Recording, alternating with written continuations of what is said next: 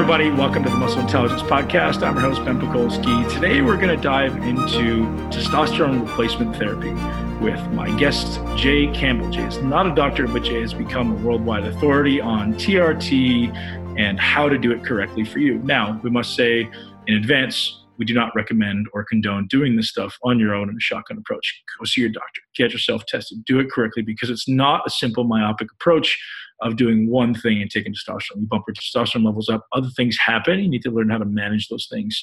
And we also talk about the common things that guys are doing that may be doing wrong. So from anti-estrogens to HCG and other peptides that are very common that maybe are being misused.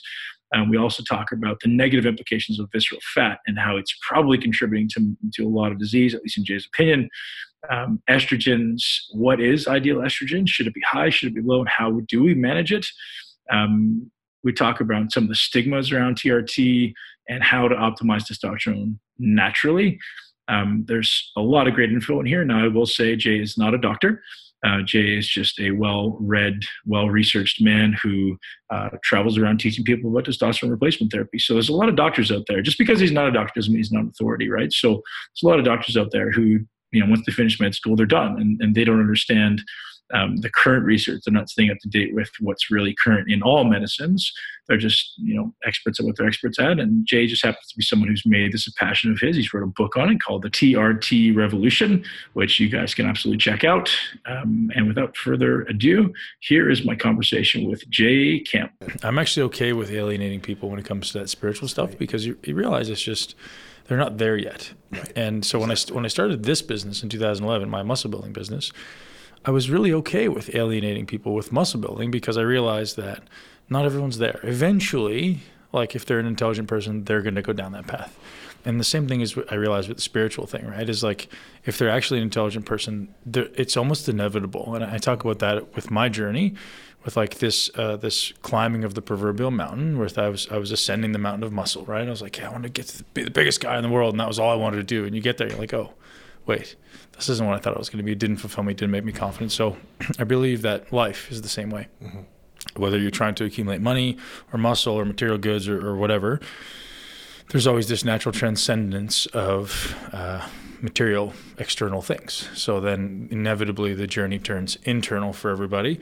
And obviously it seems like you've realized that as well, right? There's everyone, as a man, I think it's kind of in our genetic code to pursue external things, exactly, to validate our masculinity. I'm a man, I went hunting and I did X, Y, and Z. I found the best wife. Yeah, I found the best wife. I made kids. I've proven myself. Fuck, now what do I do? Right? And then you go, oh, that was all bullshit. Now the journey is within. Becoming a better person. Now we head to the cave, man. Right, now I need to become a better person. Now I need to become a better dad. Now I actually need to start treating other people well, rather than, running people over to go catch the bison or the fucking lion or whatever the hell I was chasing, right? So this internal journey, now it's about chasing wisdom. Now it's about chasing leadership and greatness. And that's where I am now in my life, right? It's like, yes, I still love the physical journey, but you realize it's just, maybe the smallest piece of the puzzle, or one of the small pieces of the puzzle. Now the true journey worth pursuing, the only one worth pursuing, right, is this internal journey of spirituality. Man, tell me about your spiritual beliefs and where you are now and how that happened. So it's a great question. First, it's an honor to be here today. Thanks for being here, man. I appreciate being here. I'm really grateful you came in to hang out, and we've had some great time together. Yeah, we have, man. And you're an amazing person. Thanks, man. And I mean that. I say that from the heart. Thank you. So my spiritual journey, 100,000 foot summary is 7 years old. I ran out of the back of Catholic church. My dad chased me out. He's like, what's going on? And I'm like, I'm not coming back there. It's whatever, right? And then I think from there I progressed like a lot of guys do. And I was raised Catholic, of course. From there, just kind of, through high school, I started reading books on, the ancestry and ancient understanding of mankind and where we came from, and, all those different questions that I was forming at those ages. And I think I kind of went to, in the end of my high school years, atheism. I just started doubting everything. Like, this can't be anything. This is legitimate. Went to college, graduated with an international relations degree, a bunch of different minors, and became much more liberalized, I would say, in my thinking. Now, I wouldn't say progressive as of today from that combination, but just an understanding that, things are not as they seem. And then from there, I think I kind of went into becoming an agnostic or agnosticism, and then it became aliens.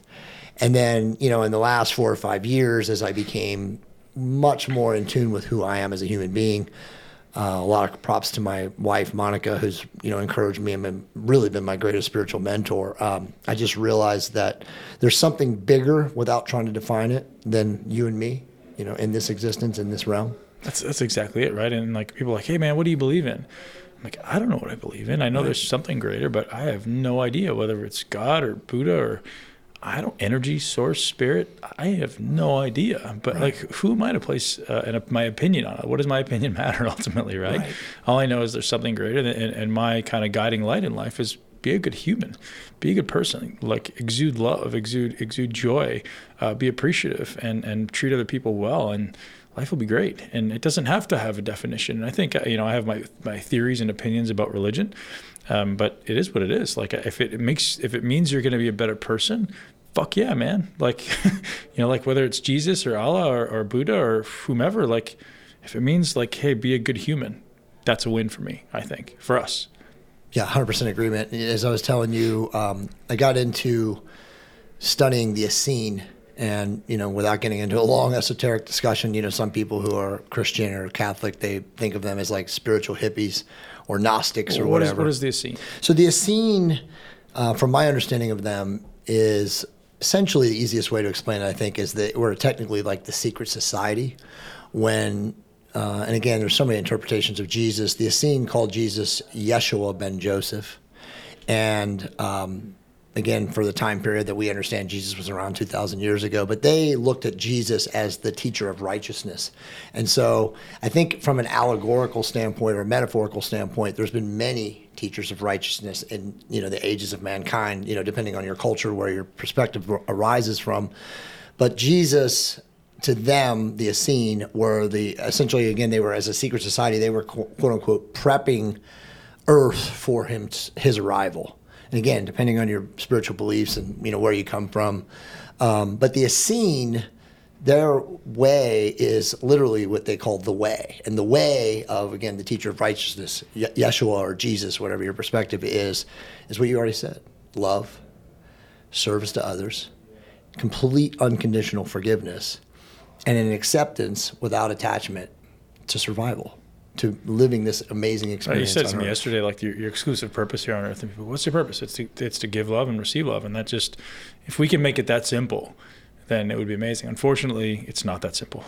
It's not. You have to integrate it into life. There's people who aren't here for that reason, right? There may be, however you want to look at it, there may be people who don't have that true intention, whether it be by nature or by nurture. We don't know that everyone is out for that good. So then there comes in all these confounding variables of like, well, who's out for what, and how do I protect myself, and how do I ultimately allow myself to survive and procreate and live, beyond this meat suit, Yeah. So, I mean, not to get too far down that esoteric talk, man. The reason we're here to begin with, we can go back down the spiritual talks, is to go back and give our audience some really great action items around hormone replacement therapy, and so kind of dispelling some myths. And so, before we get into that, I'd love for you to tell people about what you do now, the book you wrote. So you're obviously Jay Campbell. You have a great podcast that's had some of the world's greatest experts when it comes to hormone replacement, understanding hormones, and what men and women are ultimately doing wrong.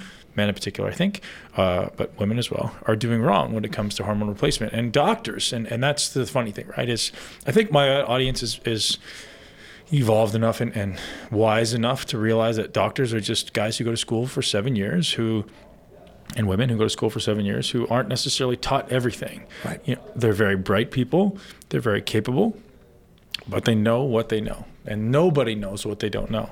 So doctors aren't taught nutrition. Doctors aren't taught hormone replacement necessarily, unless they're like deep into the field of endocrinology. So you've taken it upon yourself now to go out and learn everything there is to know about hormones, hormone replacement, hormone optimization, different mechanisms, different means of application. And I love to get down that path, because I think it's one, valuable, especially for me as a retired bodybuilder who obviously did some things to my body when I was competing that now is probably causing damage, to learn how to optimize it, maybe how to come off, maybe how to stay on forever. What are, those are all things I want to talk about. So if you could tell us a little bit about your podcast, a little bit about your book, I'd love to hear about that. Yeah, awesome. First off, I'm a member of your community since 2012. Thanks, man. So Thanks. It's an honor for me to be here. You're an amazing person. I've spent the last 2 days with you. I just want to say it's just been, we're so spiritually connected. Thank you, man. But yeah, and when I say I love you, I really mean that. Thank you, man. So likewise. Yeah, it's amazing to spend the time with you. But regarding hormone optimization, most people I think that listen to your podcast know who I am and my story. So I'll just separate it a little bit. I wrote a book in 2015 called the TRT Manual, the definitive TRT Manual. Became a kind of a smash success within about a year and a half. A lot of people in quote unquote the bodybuilding fitness industry found out about it, and then luck for my reasons, a lot of people in the optimization physician community found out about it. And, in inner circles in the physician community, a lot of people started, reaching out to me. Hey, how can we talk to you? How can I learn more about, how did you know all this? You're not even a licensed medical professional. Fast forward, 2 years or year and a half, I did found my website and of course the podcast TOT Revolution and the podcast. And I have been very blessed to, like you, connect with amazing people. And I've brought a lot of those people on. The hormone optimization realm, so to speak, and that niche is evolving, right? And it's evolving in a very, very fast rate and speed now, because in the last 2 years, they've been really, the research has dramatically improved. Obviously, there's marketing now where people do understand that it's okay to use testosterone legally and within the confines of a therapeutic level, right, to improve life, to optimize life. Right. So provided you're low, out of range, go to your doctor and you're using testosterone, there's value. Absolutely, for sure. Absolutely. But as you know, being from the bodybuilding realm, and obviously I, was never a bodybuilder. I did compete as a physique competitor and stuff, and won a couple shows and stuff, and so I know what it's like to live that lifestyle somewhat. But coming from that industry, there's a lot of people that have like a negative connotation when you hear the word testosterone. Right? Sure. Oh, for sure. It's demonized. It's terrible. You've got the media. It's constantly killing people, Jay. Yeah. I'd love to dispel that, but. Right. Well, I mean, well, clearly we can. And obviously my book, the TOT Bible it's literally 600 pages. It's over 700 scientific references. Every single bit of available data from the last 10 years, up until when the book was published. And I've even added a couple studies like late last year in November, but it's there. It dispels the idea that testosterone is harmful to vascular networks, that it causes prostate issues, that it may or may not do other things, to cholesterol levels, hepatic function, all these different things. It's all not true. Right. And so, half of my battle, and then obviously also some of the physicians I work with, is constantly having to reinforce the idea that there is no negative connotations with therapeutic dosages of testosterone. Right. Again, I want to go down every one of those paths, because I think it's hard for us just to tell people, hey, it doesn't do that. Even though you've been hearing that for a really long time, it doesn't do that. Believe me. They're just not going to believe you. Right. They're like, well, but the media says this, and I don't believe you. And like, people are hard-headed, right? Like, sure. you can't tell them that the world is round when they believe the earth is flat. It's just like, hey, no, man, I know it's flat. Like, well, hold on a minute. So let's go down some of the path of some of that research. So specific, estrogen, therapeutic ranges of testosterone. Does it or does it not increase systemic estrogen? So it's a great question. And this is probably, in my opinion right now, the most relevant question in the optimization therapeutic testosterone hormone realm. And that is, there's a huge misnomer, misunderstanding, misperception that testosterone, when you're using it therapeutically, should be blocked, meaning you should be blocking your estrogen with an AI or an aromatase inhibitor medication. How that is filtered into the therapeutic, physician prescribing community, I don't know. I have theories. I kind of feel like it came, as an offshoot from the bodybuilding realm. For sure. Right. And you're the one guy who can verify that. I'm usually talking to doctors, and we kind of get into the weeds discussing that. But the truth is, in the 80s, and this, in the 70s and 80s, and even into the probably mid 90s, the bodybuilders of that time never blocked their estrogen because there were no estrogen. There was tamoxifen. I've talked to some of those guys. There was definitely tamoxifen, but it's a different mechanism. Right, exactly. So that's a selective estrogen receptor modulator, which is a specific, tissue mediator versus the AIs, which are women's breast cancer drugs, which are extremely toxic. There is numerous, like over 300 studies that you can find right now on PubMed and Medline that show that using aromatase inhibitor medications in males or females has nothing positive, right? Like there's some studies, and again, these are the supporters of AIs that will go to these studies that show, again, correlation does not equal causation, but show guys and men in compromised patient population groups got a couple of things positive from blocking their estrogen, but all in all, they're, again, compromised and they have all these other issues. So there's a good friend of mine, Dr. Robert Komenarek, is doing a landmark lecture at AMMG in April, which you and I filmed on this podcast about a month out from when that's happening. And it's about the dangers of blocking estrogen in men. So let me talk a little bit about that. So testosterone, when given in therapeutic dosages, and even when given in superphysiologic dosages, obviously the natural biological process is for testosterone to aromatize into estradiol, right? Which is estrogen, right? So when you're at a superphysiological level and you have, all these other quote unquote issues from high estrogen, bodybuilders will block that to avoid those side effects. Here's the issue though in the therapeutic realm, and again, this applies to bodybuilding too, is that when you block estrogen, okay, meaning you block the aromatization pathway, you cause all kinds of side effects and negative issues with the biological processes necessary for testosterone to aromatize into estrogen, which are the protective effect in the brain, okay, joint integrity, tendon, musculoskeletal issues as far as synovial fluid and all the other processes that are in there. It also creates issues in the synaptic and the dendritic pathways in the brain. So when you block estrogen from the aromatization process of testosterone, you're causing harm to biological systems.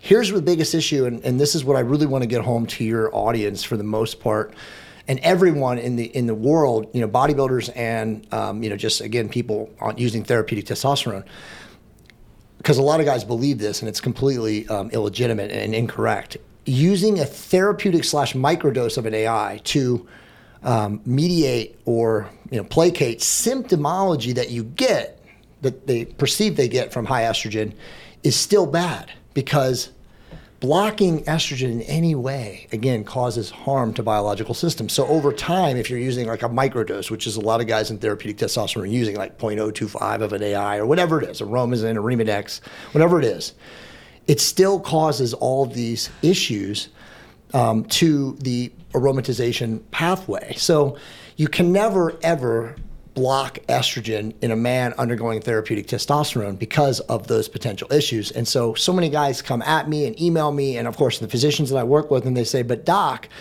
if I don't, I have X and Y and Z. And the real issue is it's twofold, Ben.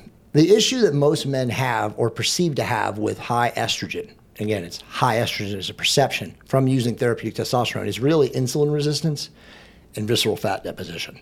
Those two things lead to the inflammatory mediators that we know about.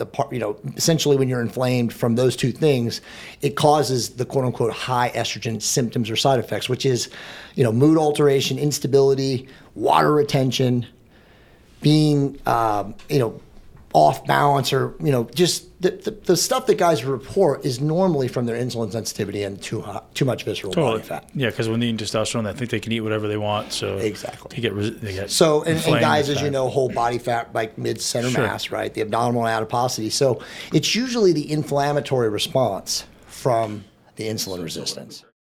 Hey, everybody. Just want to interrupt this podcast for a minute to tell you about a supplement that I've been taking that you think you're going to absolutely love. It's something that I always have in my medicine cabinet. I take it with me everywhere I travel, or anytime my immune system tends to get a little run down, I reach for my Ganoderma. And if you haven't heard of Ganoderma, otherwise known as reishi, I highly suggest that everyone picks this up. So I'm looking at examine.com right now, which is the website that belongs to a very good friend of mine.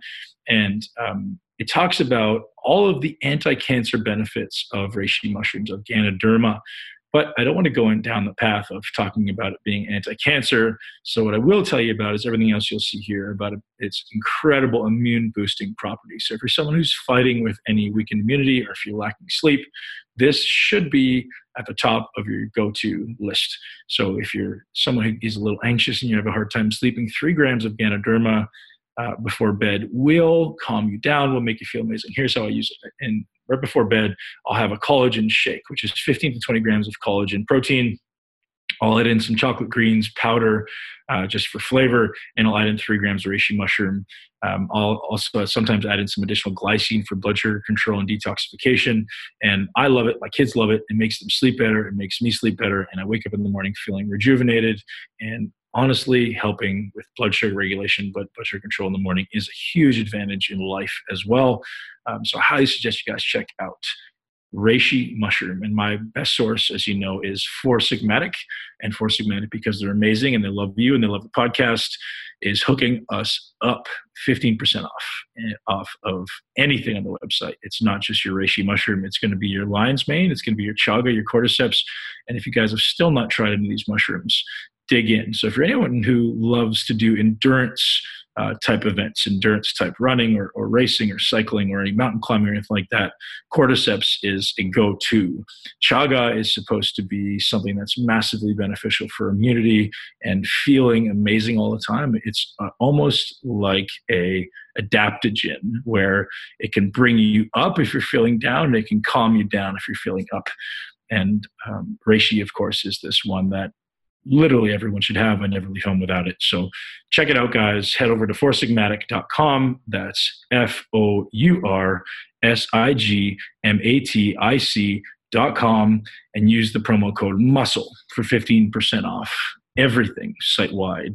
And don't wait. Don't hesitate. Head over there now. And if you guys want to let me know you did that, I would appreciate the shout out on social media and Instagram, just because we want to let Four Sigmatic know we're taking care of them because they take care of us. Have an amazing day. Enjoy the rest of the show.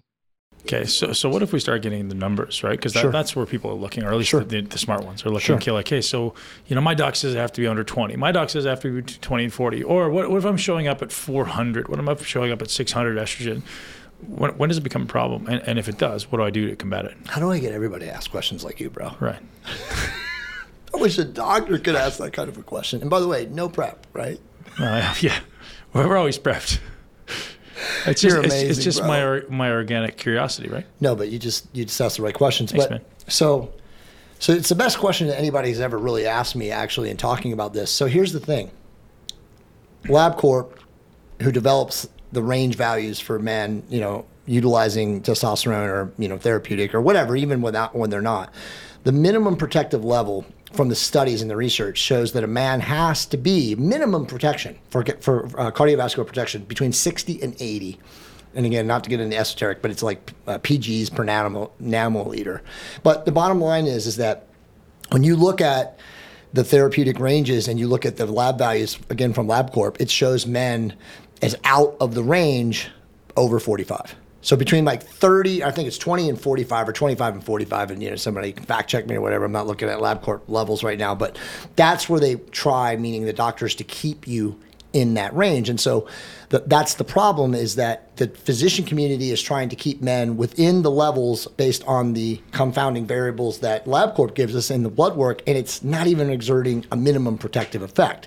So the issue has become, you ask the question like, when is it too high? When is it too low?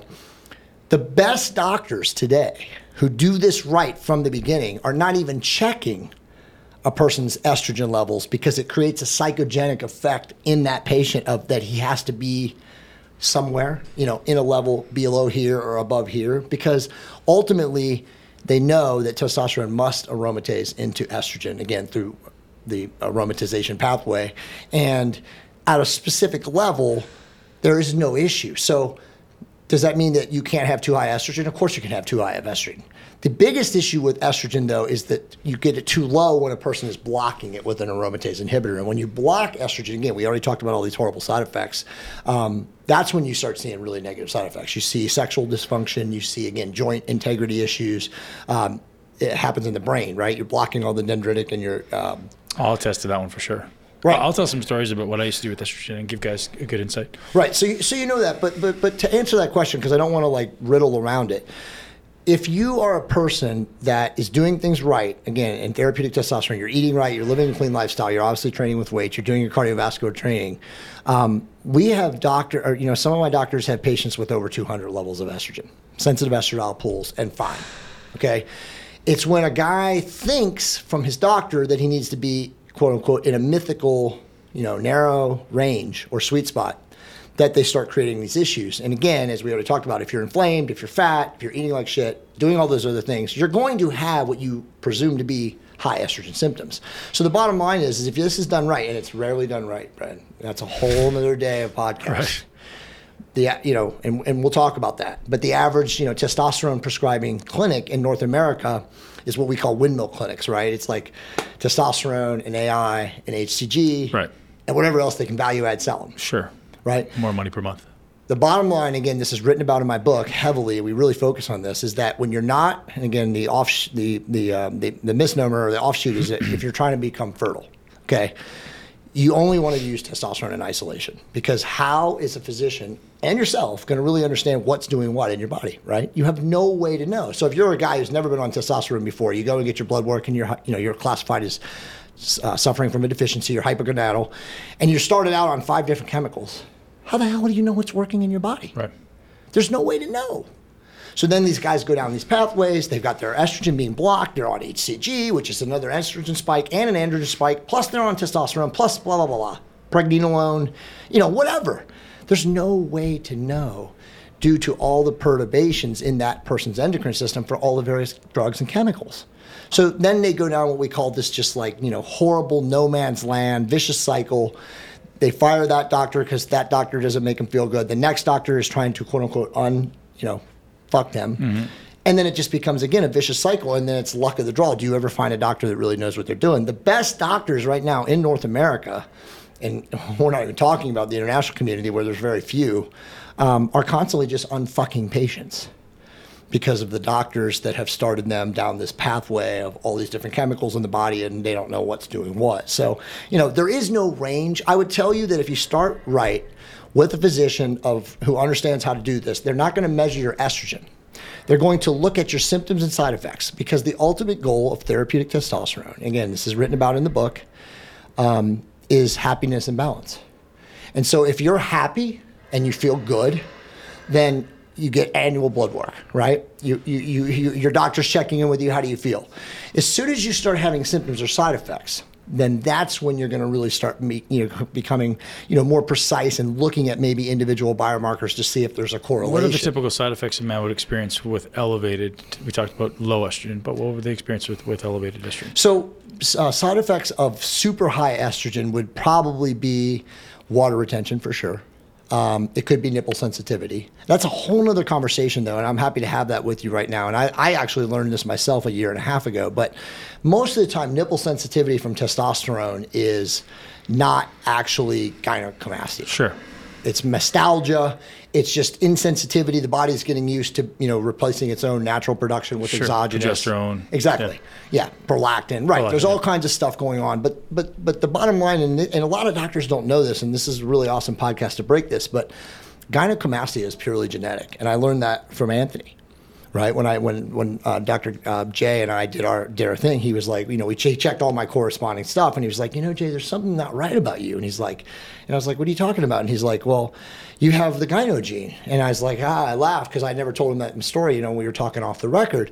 And I said, no, Anthony, I had a small little piece of gyno removed in 2016 with one of the world's best surgeons. It's in my book. It's chapter 11 in my book. It's an awesome story. But I learned from him. And by the way, his name's Dr. Joseph Cruz. So if anybody reaches out to me and they need a gyno removed, he's the best guy in the whole world. He's done over 2,900 surgeries. But bottom line is that gynecomastia is genetic. And according to him, between 64 and 68% of all men have gynecomastia. And again, it's genetic. And you will have it, present or show up at any various points of your life. A lot of men have it at puberty, pre-puberty. Some men have it at their late teenage years. And then other men literally just have, an outbreak or, presentation of it in their 50s and 60s. So the issue with testosterone or therapeutic testosterone, if you're one of those people with that gene sensitivity, you're going to have to really modulate your dose. So going back to your question, because I want to answer it even specifically, the best doctors today, when they start you, if they do it right, if you start experiencing what you would consider high estrogen side effects, which again would be water retention, maybe a little bit of a mood imbalance, the number one and 2, 3. I don't want to gloss over that. Maybe a little bit of mood and balance is a bit of a again, therapeutic levels. Yeah, you know. Yeah, we could do. Well, you can ask me that. We can talk about that. But increased frequency of administration and lessen the dosage. So the average guy who does experience high symptoms or high estrogen, what they would say side effects, is on too high of a testosterone dose. Yeah, but what if a competitor is like, well, man, that's just what I want to take. So how do we combat that? So we tell them that, I mean, it's unfortunate. I don't know if there is a way. I agree. Because you want to suppress the side effects, you got to function. Sure. And bodybuilders are taking too much testosterone to begin with, like unnecessary amounts. And so here, giving my side of the coin. Sure. Just going down the path of the few things that you mentioned there, but drawing them out a little bit. Estrogen levels are elevated. Why? Typically because your body fat's too high. Absolutely. So step one, if your estrogen's too high, go on a diet. Yeah. Decrease your body fat. Absolutely. Right? Decrease your xenoestrogens. Yep. Right. So decreasing all the things that Anthony J talks about. Absolutely. Get the book Estrogeneration, Dr. Anthony J. Yep. Go watch his YouTube channel, Chagrin and Tonic. Everything you know about removing estrogen. Yep. And start there.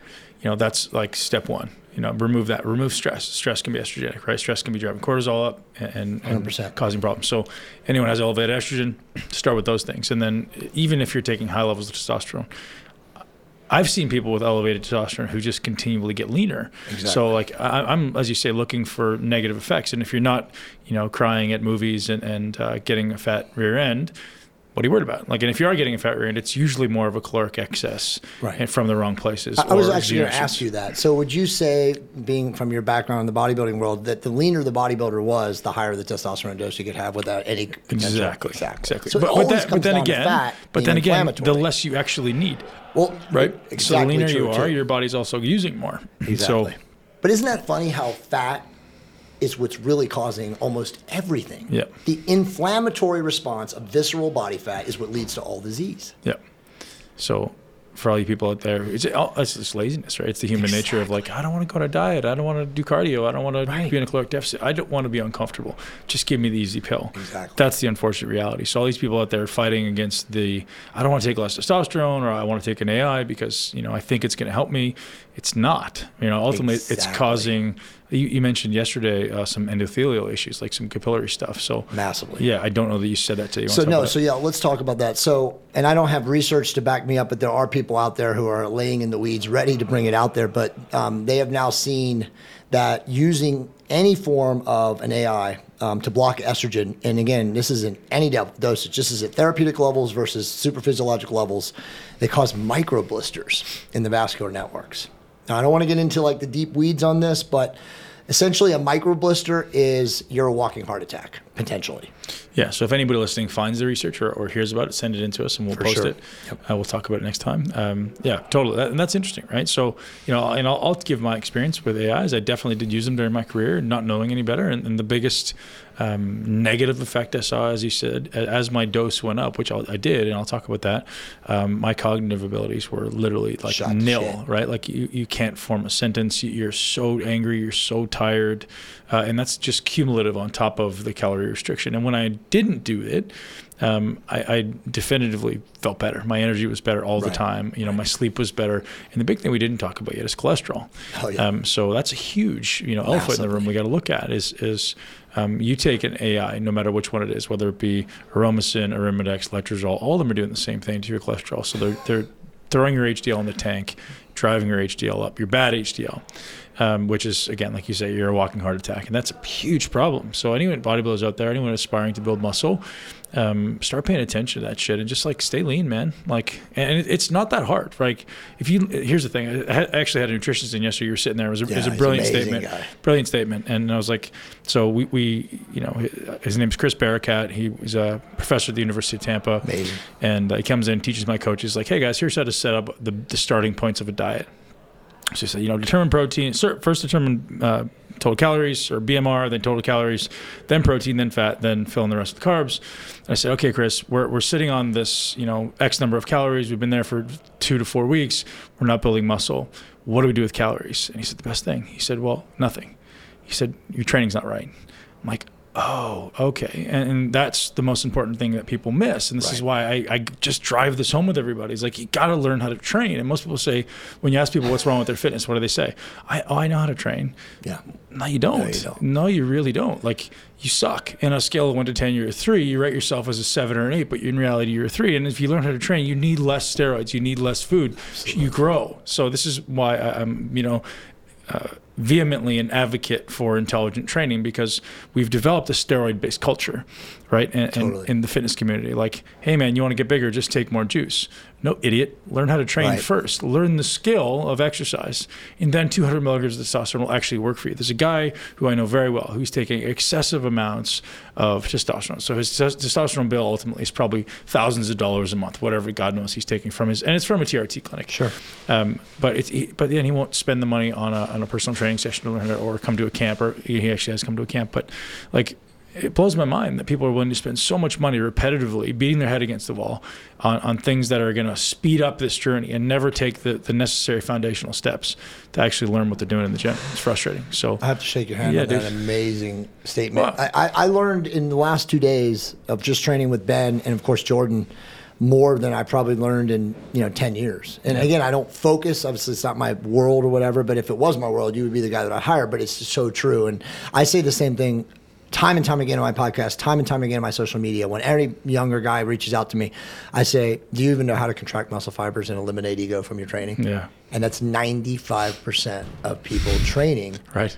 They don't even know how to do it, right? I made a statement that at least 95% of people don't know how to train, and people think I'm out of my mind. I'm like, it's no, that's absolutely true. Well, I mean, I'm an advanced guy, and I'm not a professional bodybuilder, but you guys made a bunch of corrective adjustments to my training in 24 hours that I'm going to be able to take back, and I'm like, wow, like I've already been texting my wife. We could put 25 pounds on you in easily. 3 months. There's no doubt. Just by changing your training, no drugs. Just by changing your training. Literally no drugs. Yeah, that's a truth. And I'm a tall, skinny, non-bodybuilder, non-mesomorph, much more ectomorphic than anything. Yeah. But there's no doubt, and you don't have to say that. I know that, right? Like just from 24 hours. But to go back, because it's so important what you said, it's the exact same truth, right? Like you have to learn everything there is to know about what it is you're pursuing before you feel that you have a right to shortcuts or hacks or any of that, right? And so it's the same thing. If we're going to talk about therapeutic testosterone, we're going to talk about optimization, which is really what I like to call it. If you're a fat person, and I say this all the time and people get offended, you're not going to get the results that you would get if you were leaner. As defined as over 18% body fat? Yeah, I think that's the best way to say it. 15. I think if you don't know, and that's a good point, if you start without an actual accurate gauge, if you're not getting a bod pod or a DEXA, and even a DEXA is a little overestimated because of the water percentage, especially more muscular guys. So a bod pod or somebody like you doing a 9 or 11 site skin fold measurement, if you don't know what your body fat is, why are you guessing? Mm-hmm. And everyone always goes, well, how much is your body fat? I'm like 12%. Yeah. 18, or 20. Yeah. So everyone always underestimates and realize, guys, like it matters. And of course. So this is, the literal objective of the Muscle Intelligence podcast is putting all these pieces together to allow you to live your greatest life in your greatest body. Like there's more things that go into it than just training, and there's more things that go into it than just taking more testosterone. And that's, why I want to become the advocate, and I'm grateful to have you here, man. So talk to me about the negative implications of testosterone on prostate, because that's always been something that comes up. Like, hey, man, I hear it's going to give you prostate cancer. Yeah, so it's the total opposite of the truth. All the latest research, again, this is all quantified in my book. It's all there for you. Dr. Abraham Morgan Taylor has been very big in spearheading and collating all of the top research about prostate issues with testosterone. The actual inverse is true. So they know now that men that are suffering from a testosterone deficiency are more likely to have prostate issues as they age, right? Every man, if they live to 80, is going to have some form of prostate cancer, right? That's like a statistical fact. You're not going to die from it, but you'll probably have it because, again, the prostate hypertrophies as we age, again, usually through benign ways, but by the time of 80, most men are going to have some form of prostate cancer. Interesting. How many men are going to actually have it measured? Very few. The likelihood of that percentage of people that do have it at 80 are dying from it is minute, right?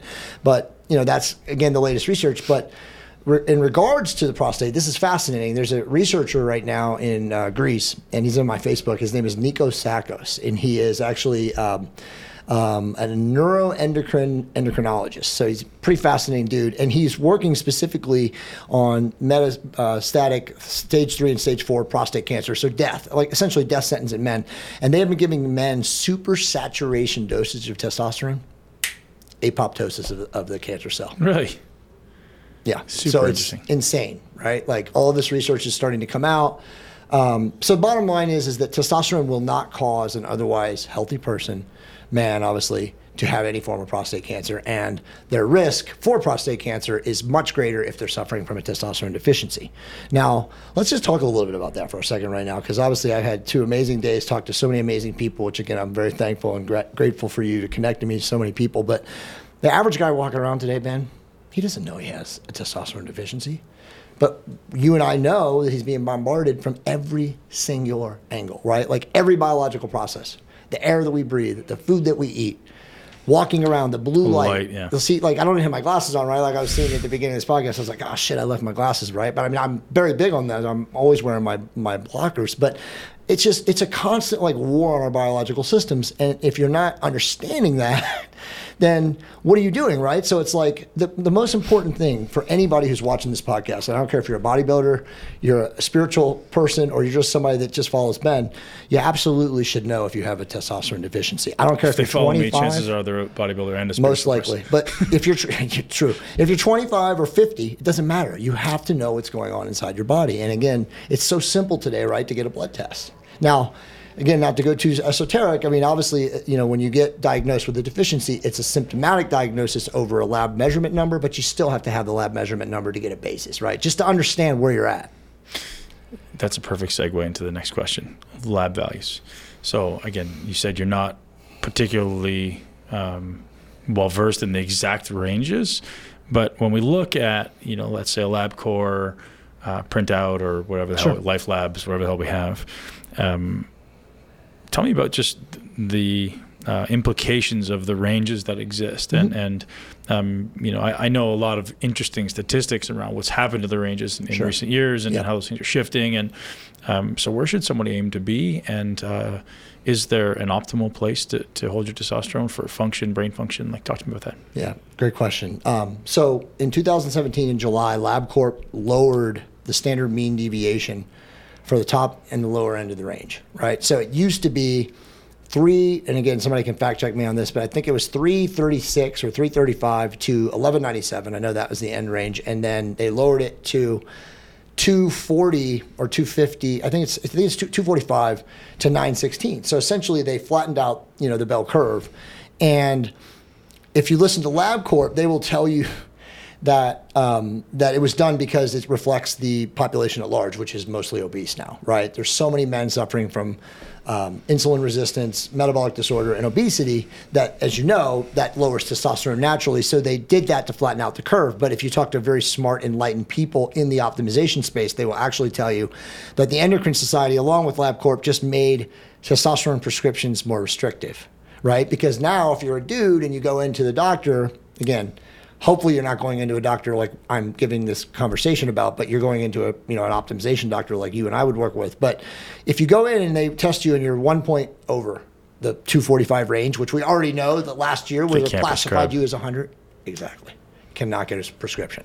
So again, knowing that this is the industry or the world that we live in right now, which again, however you want to define it, it's anti-testosterone, anti-masculine, maybe both. You have to make sure that you're working with a physician and that you're, again, intelligent.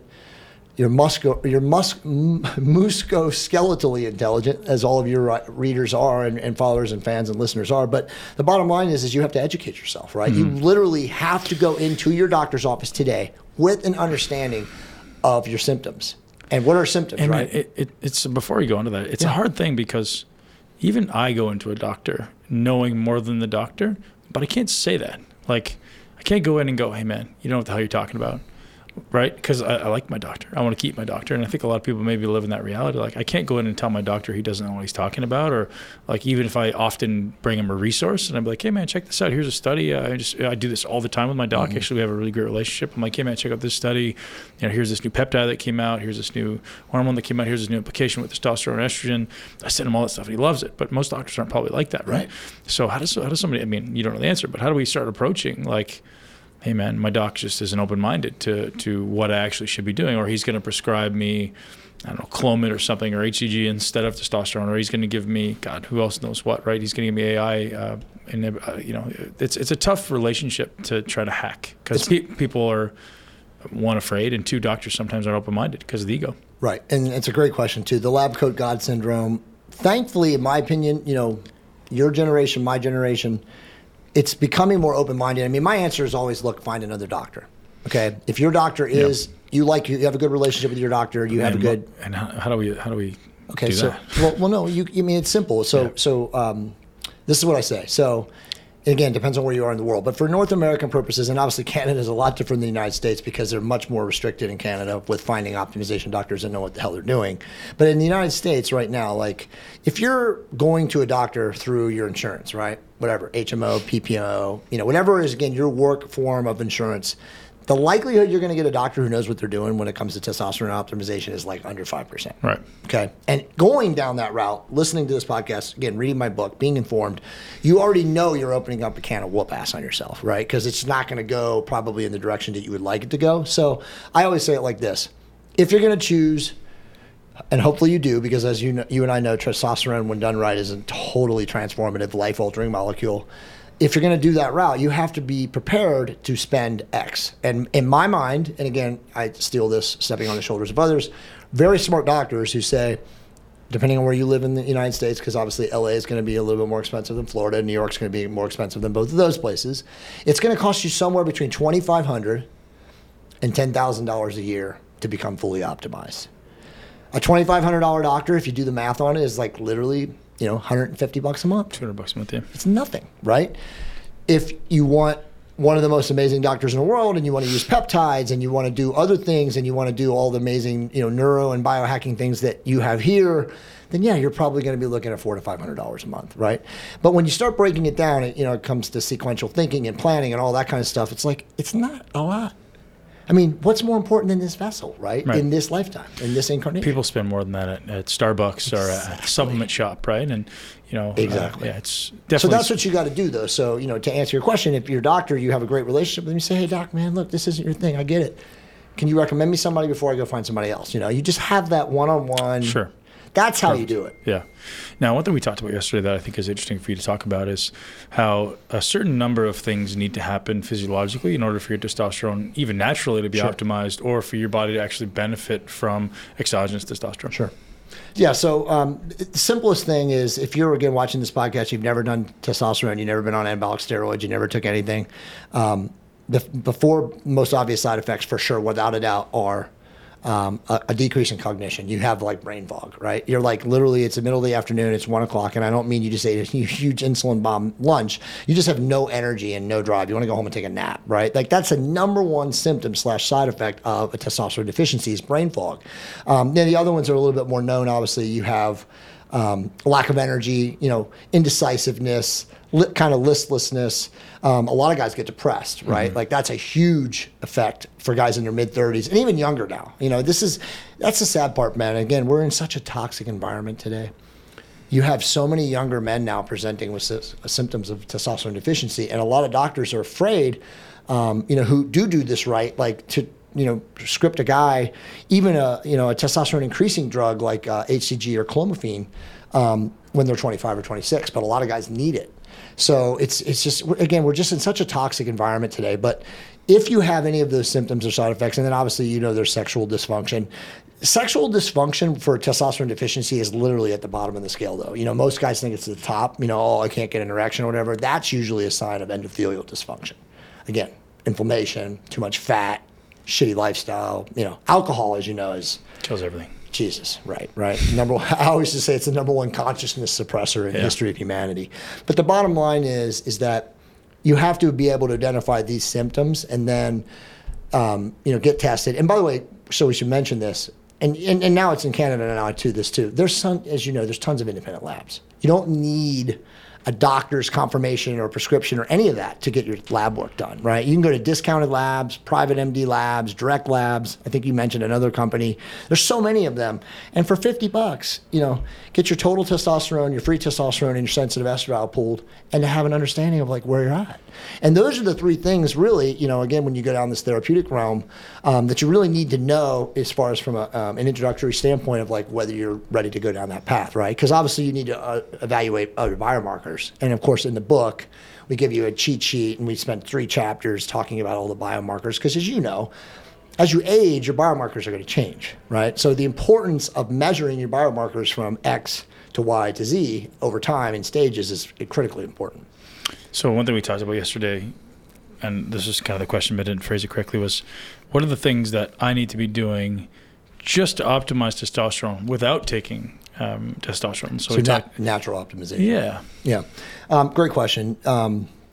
First, number one, we've already hit it. Do not be fat, because being fat, inflammation, that's going to lower your testosterone. It's going to lower your free testosterone. It's going to increase your sex hormone binding globulin. It's going to cause all kinds of other inflammatory effects in your body. So do not be fat, right? So we don't have to talk about that because you've talked about that with people smarter than me a million times. Reduce your insulin signal. Hire Ben Pakulski to train you, and you better have a lot of money because he doesn't let people from the general public train him.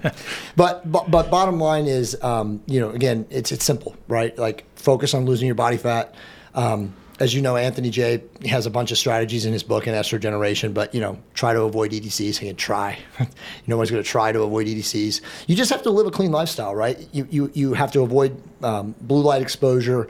You cannot be living around cell towers. You should not be having your cell phones or charging stations or any of those things like in your place of sleep.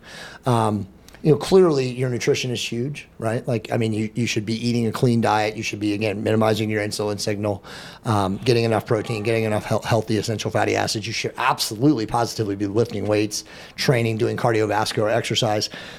I'm kind of against, I'm obviously pro, and I don't say this as a shill because obviously I'm pro testosterone therapeutic, but I'm starting to go away of the natural optimization route as being so influential anymore because, again, of the war on our biological systems.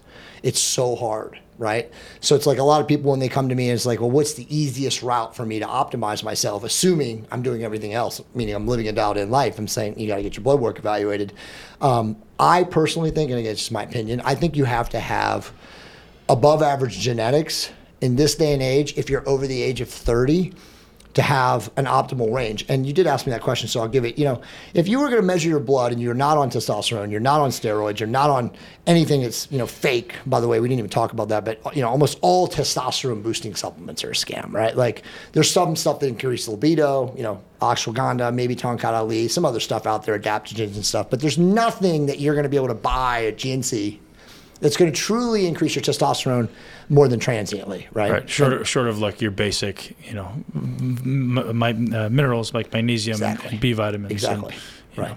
What you should already have if you're eating right and doing all those things, right? But so many people, and they come at you, and we constantly see people like celebrities or Nugenics, Frank Thomas. It just, I get that so much, but but realistically, you have to, as a young man growing up today, be aware of all those things. But your range would be, if you were, again, above average genetics and you're over 30 and you're doing everything right, it would be somewhere between 650 to 900 natural levels. Again, that's total testosterone. That's not free testosterone.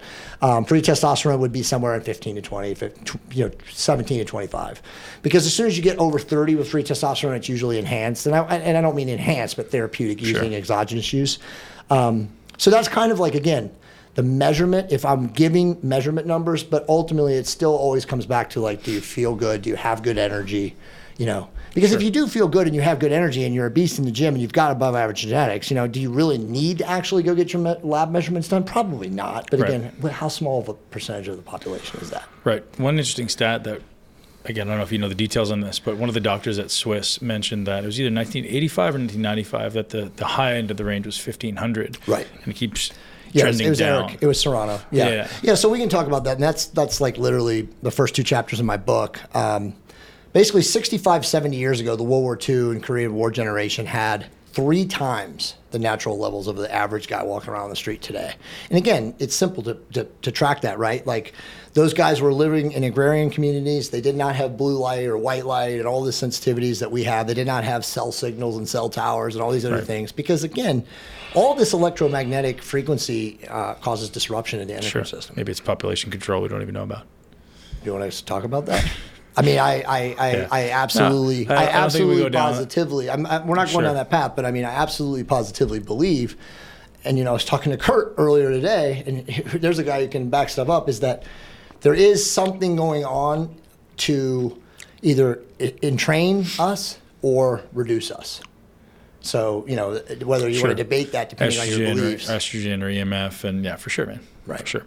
Yep. But it does make sense that we keep knocking down the testosterone levels, and they don't want to give people testosterone because then maybe that's going to make them more prone to... Dude, the Hebrew University study, which again is in my book, this is scientific, validated, 30-year study, 48,000 people in the cohort population group, all 7 continents. They predict by year 2045. Well, they actually give a sliding scale. Between 2045 and 2050, men will be infertile, not be able to propagate. Super interesting. Yeah. What other points have we not touched on that you think is vital for men to know about testosterone utilization? Yeah, it's a good question. Personally, I feel that there should not be a stigma. Okay, you should not be fearful of your wife's, repudiation from your wife, from your, friends, from your boss, from your employee, anyone in today's day and age. You should not be afraid. You should not be humiliated. You should not have shame to seek this out as a form of therapy, right? Like there's nothing wrong to utilizing therapeutic testosterone. It's perfectly legal. Right. What kind of pushback are you going to get from society is a choice that you're going to, allow. Right. So someone sitting home right now at 20 to 25% body fat, go to the doctor first, then get the body fat off, or get the body fat off, then go to the doctor? I mean, that's a great question, man. You're good at this, bro. Get the body fat off. And if you don't know how to get the body fat off, hire somebody, right? Because that, again, is the number one, as they say, all costs, increasing morbidity or increasing all causes mortality is body fat. Yeah. Do you think that testosterone will help them get the body fat off? So that's the chicken and egg question. So testosterone is lipolytic, right? So we know that it does increase basal metabolic rate. It will increase thyroid or upregulate thyroid. There's a lot of things that testosterone does. And by the way, and we didn't even talk about testosterone and thyroid together. I was going to ask that next. Okay, good. But yeah, so the question, this is my opinion again, but I believe that if a man is committed to losing body fat, meaning he will do what's necessary from a dialed-in perspective, then yeah, sure. Seek out a doctor and say, Doc, I know that testosterone is lipolytic. I know it causes fat burning or improves fat burning. How can we design a program? Again, you're being nice to the doctor. You're saying, I'm going to support you, where you can start me on this, but then I can dial in my lifestyle further so that I can, get the maximum benefits from this. Testosterone and thyroid. So we talked about this yesterday. Yes. There's like a certain sequence of things almost that needs to happen before your body naturally can actually produce testosterone. I teach this to my coaches. Is like everyone's chasing this number with testosterone and estrogen optimization, but if you back up one step, well, now you have thyroid optimization, which has to precede hormone optimization, testosterone optimization. Before that, you have to look at your HPA axis, right? You have to look at stress. Yes. So talk about those things and how they kind of all interrelate and affect each other. So critically important. The best doctors will tell you that you cannot optimize testosterone without optimizing thyroid and vice versa, right? And there's also even really great doctors out there who can take a person who has poor lifestyle habits, as sleep, right? Let's talk a little bit about sleep. Sleep degradation or deprivation in today's society is probably the biggest systemic influencer of inflammation. Yeah. I mean, even more than body fat, and and again, visceral fat. I always like to quantify visceral fat and body fat, right? Because even a lot of bodybuilders are heavily muscle guys, and they look lean, but they have a lot of intramuscular fat, right? And that's the visceral body fat that's so much dangerous and causes the inflammation. Yep. Talk about that. So I've actually heard some interesting theories, and I don't know if this is fact, that being on testosterone can actually inhibit the ability to lose visceral fat. So it's not so. It's a good question or a good statement. It's actually it's the use of an AI that inhibits the loss of visceral fat, because that's one of the big issues of Arimidex or Aromazen, is that, competition bodybuilders, performance athletes, even strength guys, when they're it came up again, I've used it twice now in this podcast, when they're attempting to, prepare, get stage ready, whatever, meet ready, they're using a higher dose of an AI because in some crazy, bizarre fashion, they believe they need to block more of their estrogen as they're, cutting and maybe, even decreasing their testosterone again, because there's this perception, and again, it's a total misperception that you have to push estrogen down as you reduce body fat. It's the complete opposite. And all the studies, and again, I'll push to Dr. Neil Rougier, who's also going to be at that same conference doing a study. He's brilliant. Brilliant, right? But he's doing a presentation on the idea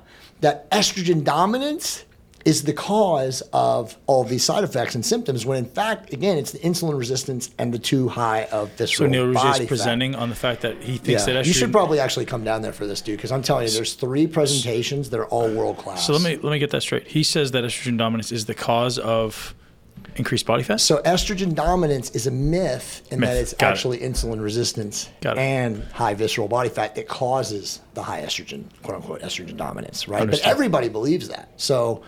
It is the opposite, because again, he's given me all the studies, and I have all the studies, and it's incredible to see how many people have extrapolated. Again, the whole correlation does not equal causation stuff. Sure. When we were at Swiss, Dr. Keith said something in passing, and I don't know how much you know about this or what you know about the data, but he said that having high estrogen has actually been associated with the ability to lose abdominal body fat. Yes, it's absolutely the truth. And that's why, Keith doesn't even, Dr. Keith Nichols, happy to mention him. What's up, Keith?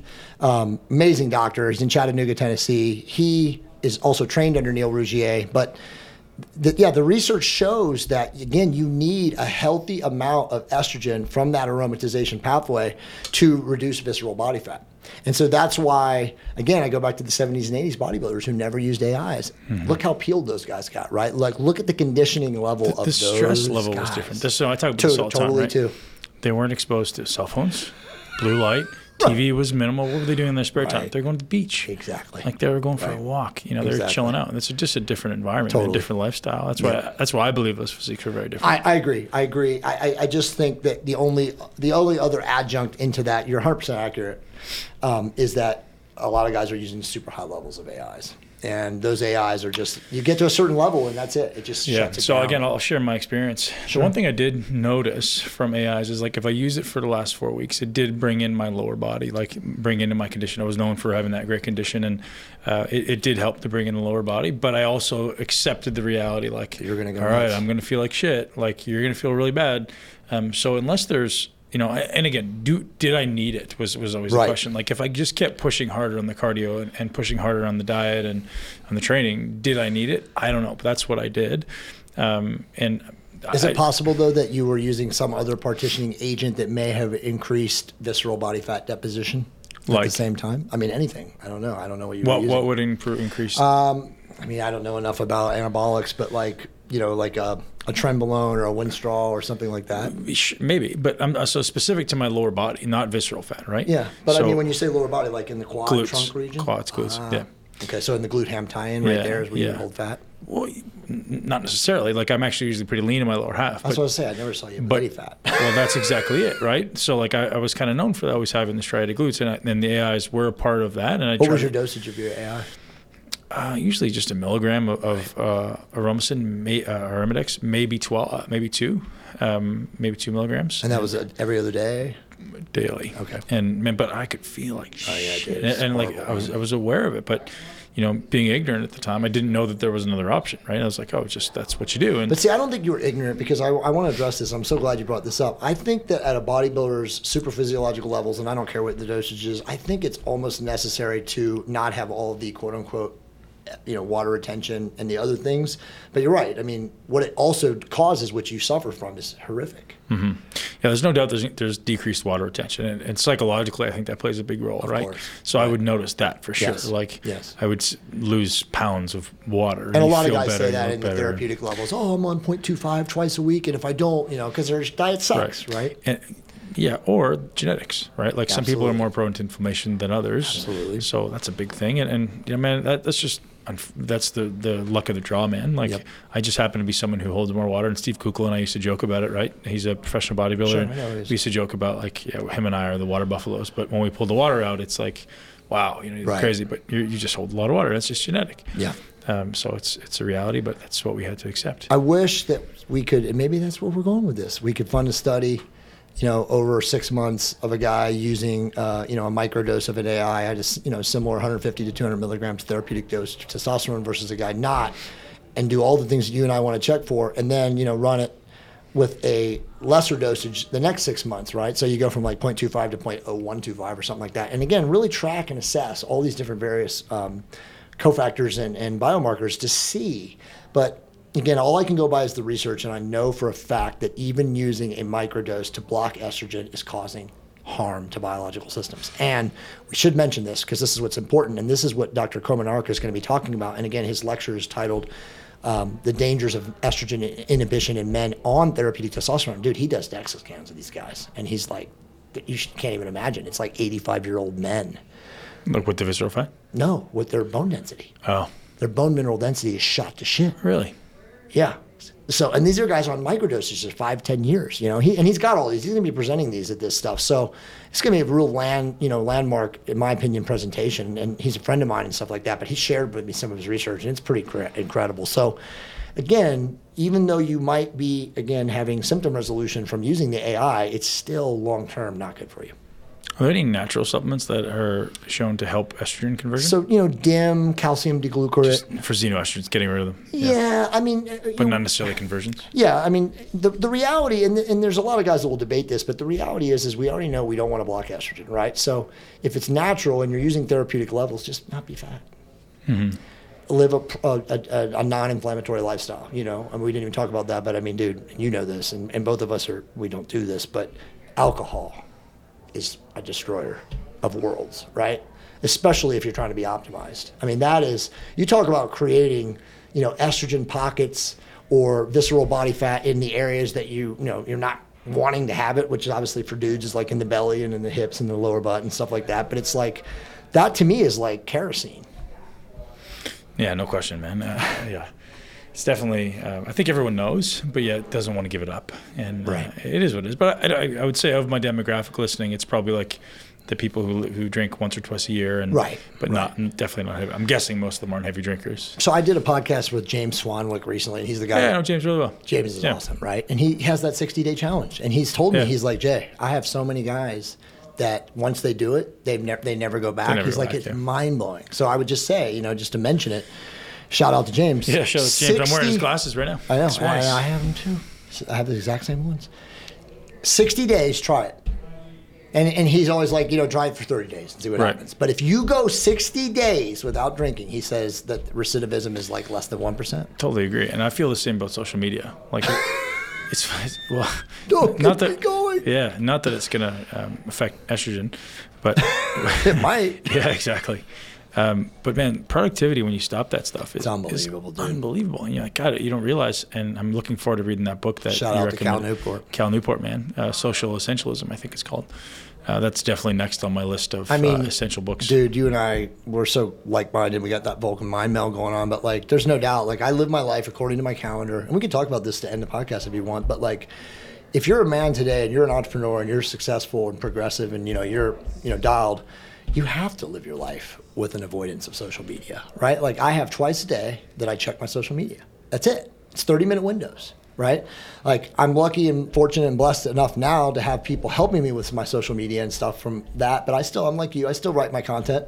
And I do that, but I do it in a way that you're right. Like, there's ways to block the noise, right? You can put the Facebook blocker.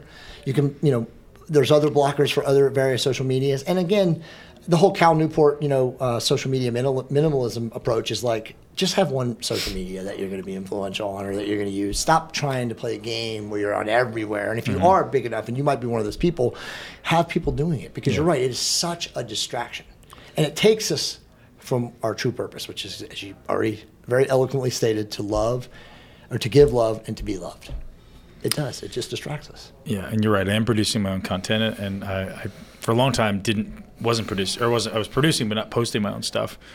So I noticed my productivity probably increased by 25 to 40%, just because like you don't realize those little micro interruptions, right? Like we're like, oh, I'm going to check this. Like even if it's like I stop at a light and I check them, like, and that becomes a habit, and that becomes, I got to finish the loop of going back and chasing that and getting not to go down that path. But yeah, I am still producing my content, and I'm actually hiring some people now. Just hired some people for social, and looking always for great writers who love this content. So anyone who's listening, if you love writing content and you love my content, please reach out, and we'll definitely looking for people to write great content. Awesome. Anyone who's a great contribution.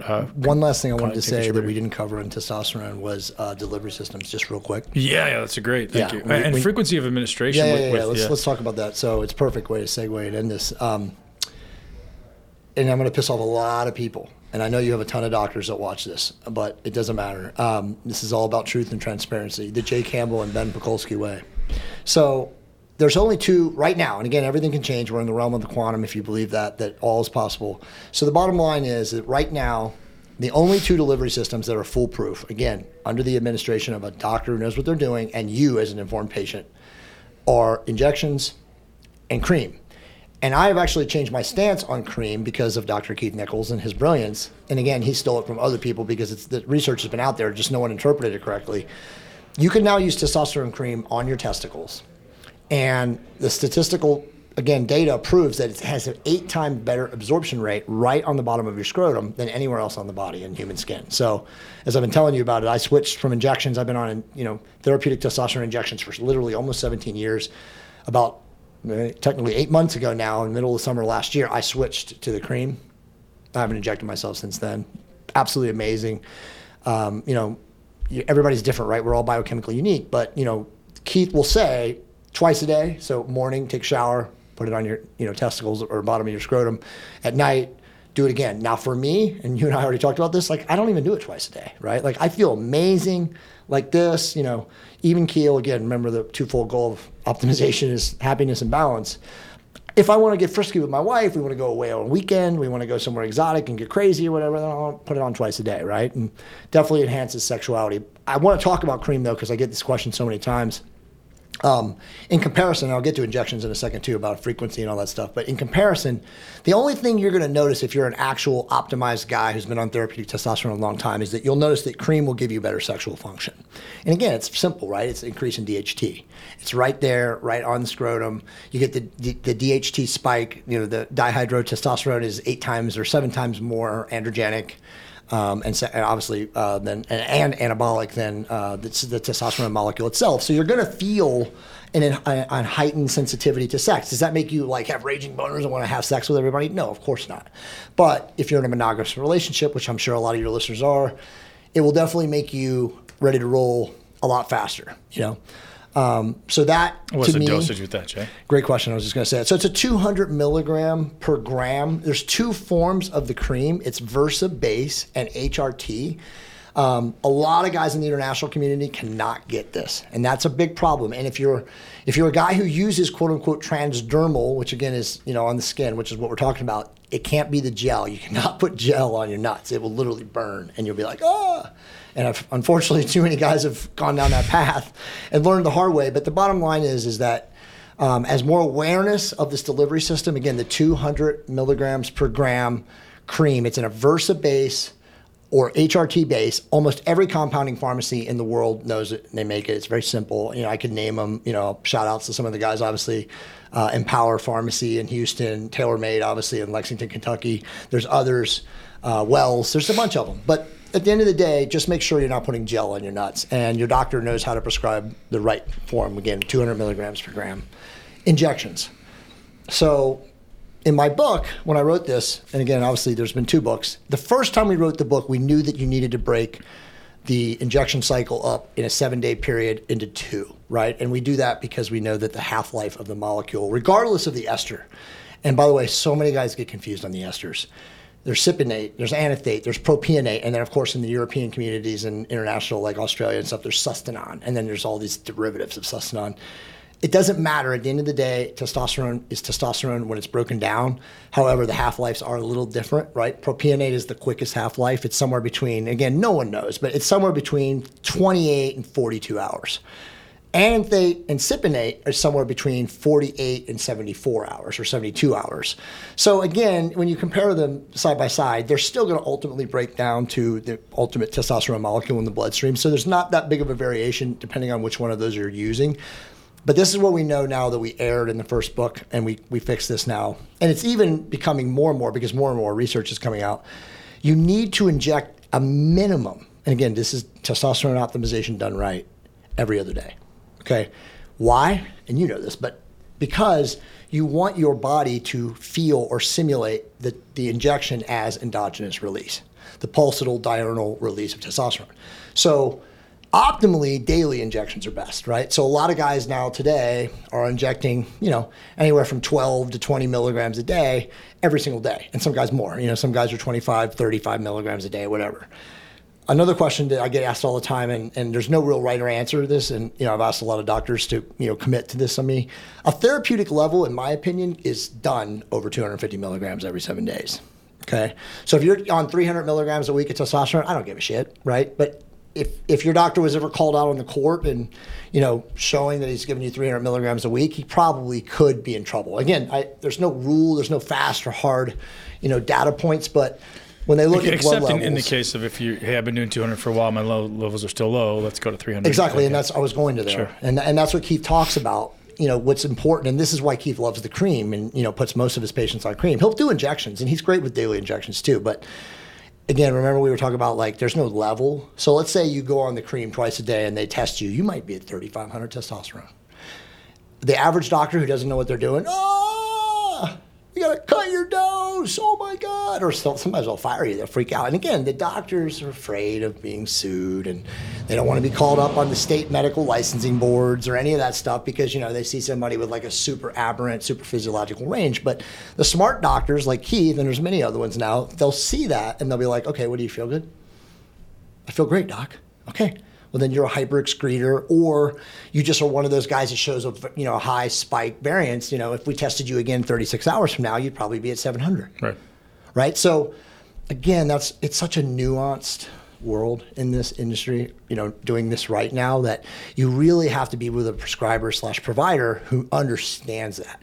And I swear to God, Ben, and you already know this, and you probably got 50 guys in this gym right now that suffer this. You go to a clinic, they test your blood. They do it probably too quick or even sometimes too soon. Some guys crash the testosterone and the level is so aberrant, then the doctor freaks out. He cuts your dosage in half and he increases the dosage of your AI. Because most guys are on AIs, unfortunately. We're not there. We haven't enlightened everybody yet. And then it starts that whole vicious cycle. One final question. How do you feel about HCG? Good question. This is a difficult question. I've done some videos on this recently, and I've actually had the world's top androgen researcher is a close personal friend of mine. His name's Dr. Scott Howell. I should connect you with him. He's brilliant. He believes that HCG is completely useless. Now, when I say that, the caveat is, and I know you're probably on the same path, this is where we're going with this. If you're a man who's, I guess actually I should say if you're a man or a woman undergoing a sex change nowadays, right? If you want to have children, then HCG or HMG, and by the way, HCG stands for human chorionic gonadotropin, and HMG is human menopausal gonadotropin. Again, they're fertility drugs. They actually come from women's urine. You need those drugs to stimulate luteinizing hormone, which ultimately will allow you to maintain sperm motility and retain fertility.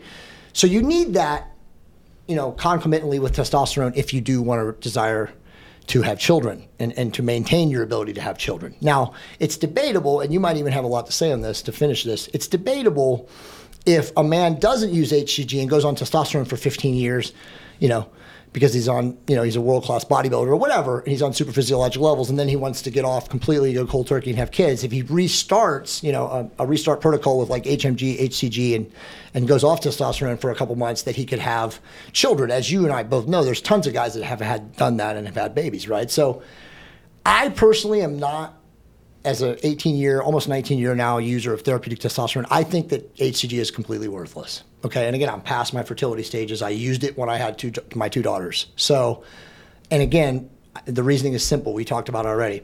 Testosterone in isolation to understand what is doing what inside your endocrine system, and then also to control for any kind of, aberrant patterns or perturbations that happen, right? So it's like when you have a doctor who immediately wants to put you on some cookie cutter templatized version of TRT, TOT, whatever you want to call it, you got to say back to him, dude, why are you doing this to me? How are you going to know what's going to do what? How are you going to know this? How do you know? Again, I know this is advanced and this is sophisticated, but this is the truth. So it's like, I always say it, find a better doctor, or at least have that intelligent conversation with them. Now, there are doctors out there. Now, Dr. Jim Meehan is one of the guys in Midwest, and he's a very close personal friend of mine. He's on my round table, and he's a huge proponent of HCG, and he can give you 40 paragraphs on all the biological reasons why you should stimulate your luteinizing hormone receptors in your body while you're on concomitantly testosterone and blah, blah, blah. But again, correlation does not equal causation. As a 19-year experienced testosterone user, I have never felt HCG additionally does anything for me but give me oral acne and cause imbalance. Again, because it's another signal spike of estrogen and testosterone. And if you're already controlled and you're dialed in with testosterone, why would you want to add something that's going to do the same thing? Got it. Jay Campbell, thank you, man. I appreciate your time and your wisdom. Thank you, Ben. It's an honor to be here, man. Appreciate you being here, man. Awesome. All right, ladies and gents, that's a wrap with Jay Campbell. Hope you guys enjoyed my conversation. We recorded this one live in the gym, in the studio in Tampa, Florida. Jay dispels a lot of myths, and hopefully you guys got a little bit of information around this. And as I said, don't take what he says as face value. Go talk to your physicians or do your own research, right? This is just the means of initiating a new conversation. I love to bring on people who are challenging your paradigm, who are challenging my paradigm, challenging my beliefs, because that's the one thing that's going to allow us to start exploring new avenues and making new discoveries. And that's why Jay Campbell is on this podcast. Thank you very much to Jay for being part of it. Check out his book, TRT Revolution, and his website. You can head over to Facebook and find him also, TRT Revolution. Jay's in there every day, engaging, answering questions about testosterone replacement, about anti-estrogens, about HCG. And as you hear, he's not a big fan of anti-estrogens. And to be honest, either am I, which I may have mentioned in the podcast. It's definitely something that you want to consider if you are taking testosterone. Consider talking to your doctor about getting off of your anti-estrogens. Most people have high estrogen not because they're taking testosterone, but because they're fat or because they're toxic. So address those things first, and all of a sudden, estrogen levels cure themselves up. Guys, have an amazing day. And if you enjoyed the podcast, share it with one person who wants to live their greatest life in a body they love. And as always, head over to iTunes now and subscribe. What are you doing? Have a great day, guys. I'll talk to you soon. Thank you so much for tuning into Muscle Intelligence. If you enjoyed today's episode, please be sure to share it with at least one person you know. And make sure you're subscribed so you never miss an episode. This podcast is for information purposes only. The statements and views on this podcast are not medical advice. This podcast, including Ben Pekulski and the producers, disclaim responsibility for any possible adverse effects from the use of information contained herein. Opinions of guests are their own, and this podcast does not endorse or accept responsibility for statements made by guests. This podcast does not make any representations or warranties about guest qualifications or credibility. This podcast may contain paid endorsements or advertisements for products or services. Individuals on this podcast may have a direct or indirect financial interest in products or services referred to herein. If you think you have a medical problem, consult a licensed physician.